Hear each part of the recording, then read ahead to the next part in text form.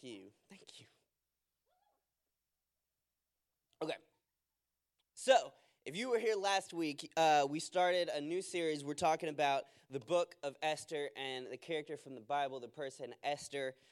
If you were at May 2018, this is a story that got brought up in several different messages for the scripture. And if we have it, we can pull it up. It's in Esther 4:14. It says, "For if you remain completely silent this time, relief and deliverance will arise for the Jews from another place, but you and your father's house will perish." Rip. "Yet who knows whether you have come to the king for such a time as this," or other translations say you were made for such a time as this. So it's something that was brought up and mentioned a lot at May 2018. And this scripture is really great and it's really helpful, but it becomes even more meaningful when given the context of the entire book of Esther and the entire story of Esther. And so what I want to do tonight is I want to kind of look at the story of Esther as a whole. And I'm going to pull some really important lessons that we can learn from the book of Esther, because the books of the Old Testament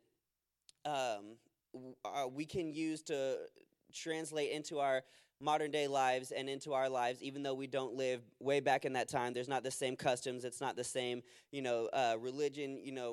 Jesus has come and died on the cross, and we're born again, and we live in him now. But there are still parallels that we can draw between our life and the lives of these people that we see in the Old Testament. So what I want to start out with, if you don't know the full story of Esther, or if maybe you kind of know it, but you don't know the whole thing, it's a wild story. It's super crazy. It's really short. It's a short book. You should read the whole thing. It's crazy. But what I want to do is I want to kind of give like a quick recap of the book of Esther. And I need you guys to stick with me, because I'm gonna try to blaze through it so I don't take up too much time. It's a crazy book. A lot of stuff happens.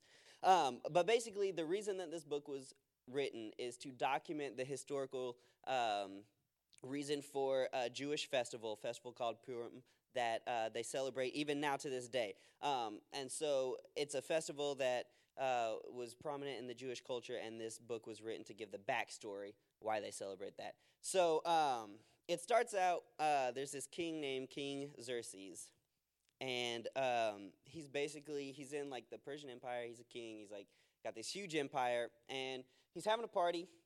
He's throwing down with his boys, and it was at the end of like this festival, and he was having a party, and his wife was having a party for all the ladies. So it's like the king was partying with the dudes, the wife was partying with the ladies. And so then the king, as the party goes on, at one point is like, "Hey, bring my wife to me and let me show off how hot she is to all my bros." Because he's like, "Bro, my wife is super hot." And they're like, "What, for real?" So he's like, "Bring her in here and let them all see." He was not a great king. He was not also the brightest king. It's fairly documented. But essentially, the wife is like, "No, I'm not going to come." And so that makes him mad, because now he's embarrassed. He's with all his boys. He's telling her about his hot wife, and then she won't come. So he's embarrassed, right? So what he does is he banishes her. He's like, "I'm never going to see her again. She's not my wife. She's not the queen. She's out." Dunzo, right? Pretty harsh. So he basically, after that, he's like, "Okay, well, now I got to find a new queen." And his like cronies are like, "Oh, dude, you should have you should get all the hot ladies of the single ladies, all the hot single ladies together, and then pick one to be your new wife." Once again, not the best king, not a super good role model, but like super interesting episode of like The Bachelor or The Bachelorette, which yeah.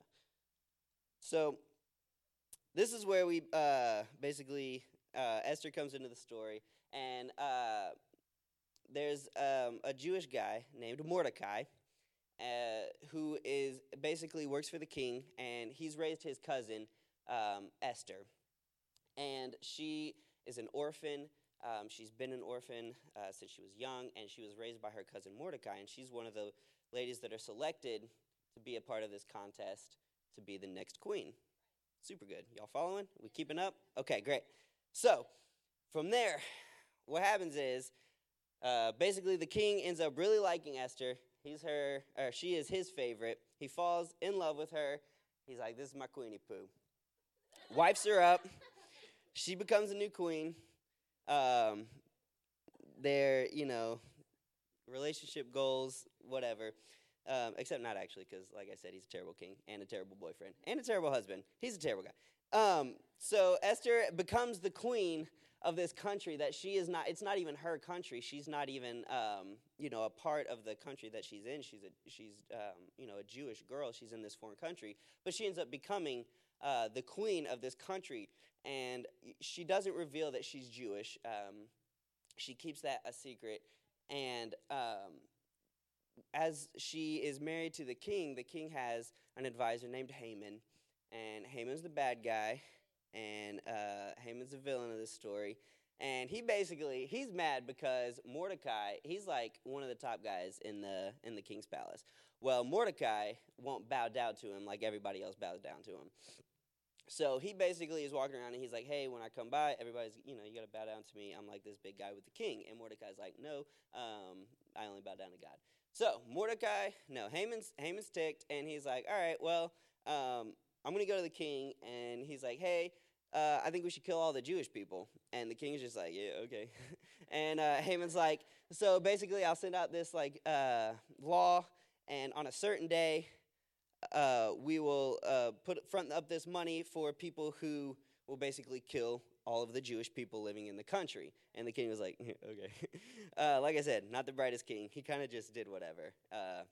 So Haman writes this law, and he takes the king's ring, and he stamps the law, and that means that it's a law, it can't be changed. And he sends it out to the entire empire. He's like, on XYZ day of the year, kill all the Jewish people. So, not a great time. Pretty stressful. Esther's the queen. She's Jewish. Nobody knows she's Jewish. Her cousin who raised her, Mordecai, also Jewish. And, she finds out about this plan. She's like, I don't know what to do. I can't really say anything. The king has this rule that if anybody goes and talks to him that he didn't ask to talk to him, they're immediately put to death, which is super harsh as well. And Mordecai's like, no, but you got to do something. Like, you're the queen. You're the only person that's in a place to change what has happened. And so eventually Esther is like, okay, and that's, where Mordecai tells her, like, you were made for a time as this. You were put in the place you are for this exact moment. Why else would you, a foreigner who's not even part of this country, be the queen and have an influence over the king? So Esther gets all dressed up in her queen outfit and busts into the throne room and is like, king! And he's like, if you've seen the VeggieTale, everybody's like, oh my God, he's going to kill her. But then he says, my little Queenie Pooh can visit me whenever she wants. The king is also a cucumber in the VeggieTale. It's really good. If you haven't watched it, you should. But basically, she busts in. It says she came in and he extended his scepter to her. And what that means, that scepter was essentially a kingly pardon, a royal pardon. It means even though you've come in here and you're not allowed to, and the punishment for that is that I kill you, I'm going to let it slide. I'm going to forgive that. I'm going to pardon that.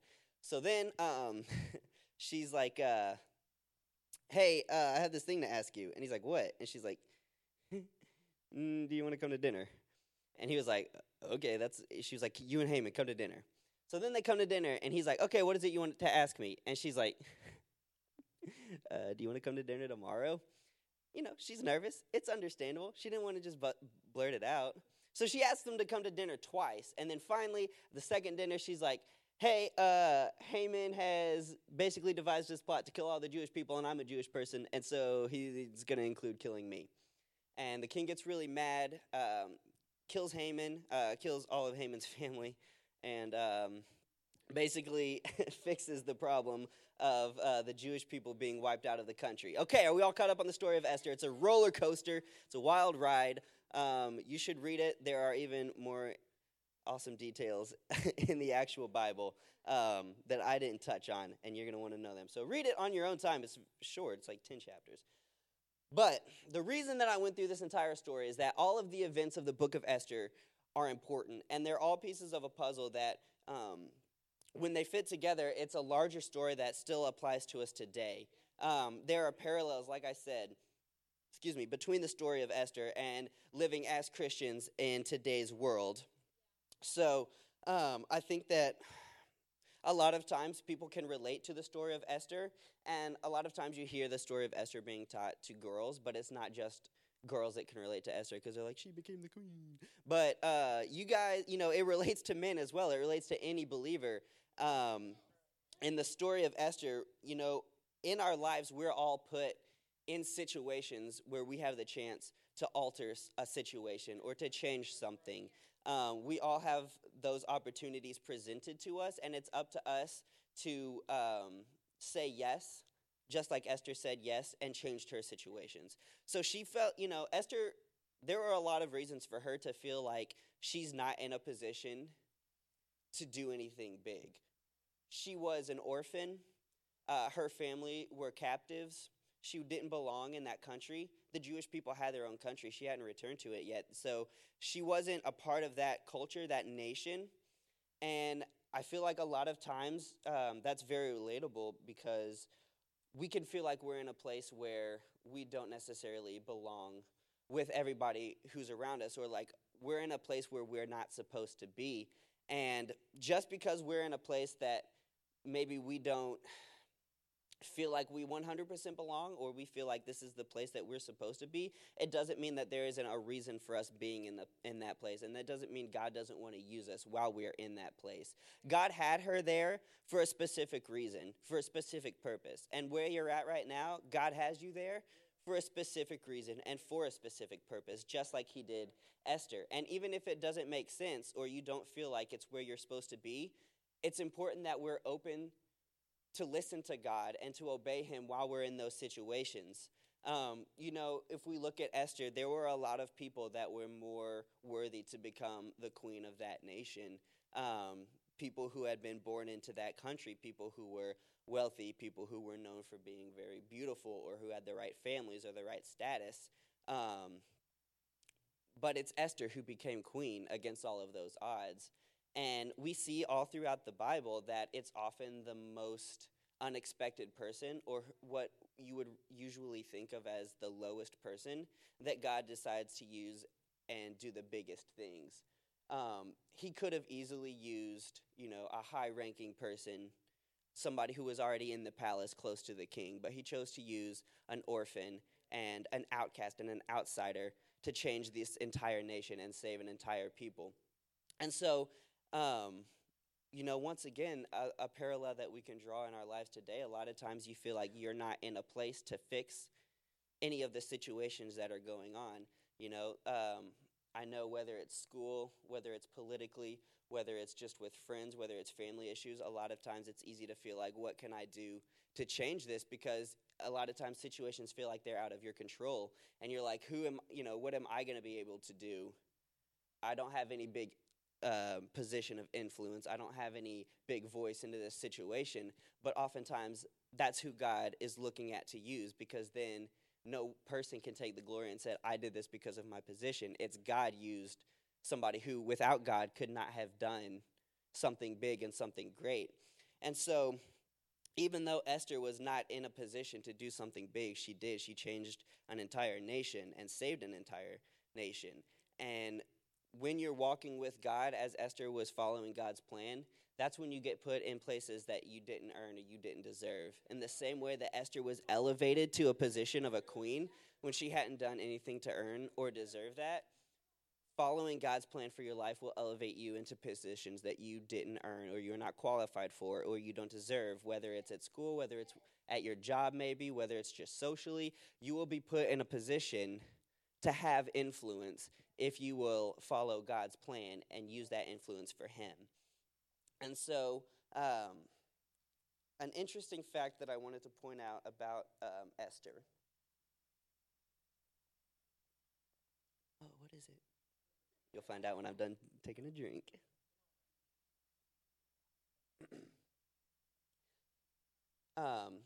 So an interesting fact about the book of Esther is that God's name is not mentioned.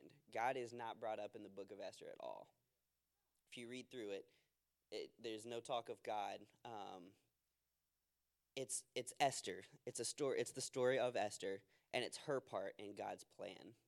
And so when we look at that, we're seeing the things that Esther has to do on her side to fulfill and to walk in the plan that God had for her. And there's a couple of points that I want to make about things that Esther had to do specifically in order to follow the plan that God had for her. And the first one, if we want to look at Esther 2, verse 12, it says, each young woman's turn came to go into King, a.k.a. Xerxes. Also, he had like several different names. Xerxes is one of them. The New King James name is So after she had completed 12 months of preparation according to the regulations for the women, for thus were the days of their preparations apportioned, 6 months with oil of myrrh, 6 months with perfumes, and preparations for beautifying women. And the beautiful lady said amen. Okay, great. So, the first point I want to talk about, and this is something that Morgan talked about last week, but Esther had to be patient. Esther had to wait for the right timing to do what she was called to do. She spent her entire young life just growing up, a Jewish girl, being raised by her cousin, nothing crazy happening that we know of, probably just your average teenage Jewish girl in the Persian Empire, doing whatever they do. But she was brought all the way up until this time, and then she has this opportunity to be the next queen, and she's going to be in this pageant or whatever, this contest, and from then on, it's an entire another year before she even gets to see the queen, so it would have been very easy for her to become impatient and be like, come on, it's been 6 months. How much myrrh can I be soaked in? But timing is such an important part of this story. God's timing is such an important part of this story. We see that if any of these events would have happened at the wrong time, none of this would have worked, and it's possible that the Jewish people in the Persian Empire could have been wiped out. So, it's important that we are open and we are careful to follow God's timing. Even the right move done at the wrong time is the wrong move. So even if you have kind of a vision of the future and a glimpse of what God has for you, it's important to take it step by step. Like Morgan said, He often will not give you the whole plan, but He'll give you the next step and the next step and the step after that. And as you complete those steps, He gives you the next one. So instead of trying, to rush out and jump out ahead of time, and even when Esther went to the king, it had been an entire month before, since the king had called for her, the timing of everything had to line up perfectly, and it could have seemed like coincidence, but it was God's timing. It was God's plan. Shout out to God's plan. God's plan. So Esther had to be patient. The second thing Esther had to be, we're going to look at Esther 4, verse 10. Okay, it's 10 and 11. I forgot to tell you that. That's my bad. I have it printed out here, though. Okay, Esther spoke to Hathach and gave him a command for Mordecai. That's verse 10. Verse 11, all the king's servants and the people of the king's provinces know that any man or woman who goes into the inner court to the king who has not been called, he has but one law, put all of them to death, except the one whom the king holds out the golden scepter, he may live. Yet I myself have not been called to go to the king in 30 days. So here, Esther is in a situation where she is, Mordecai is saying, you've got to go talk to the king about your, saving your people. And she's like, yeah, but like the king's one law is don't talk to me or I'll kill you. And so this required an immense amount of boldness on Esther's part to say, you know what, I might die, but if I don't do this, my people are going to die, and I'm going to die along with them.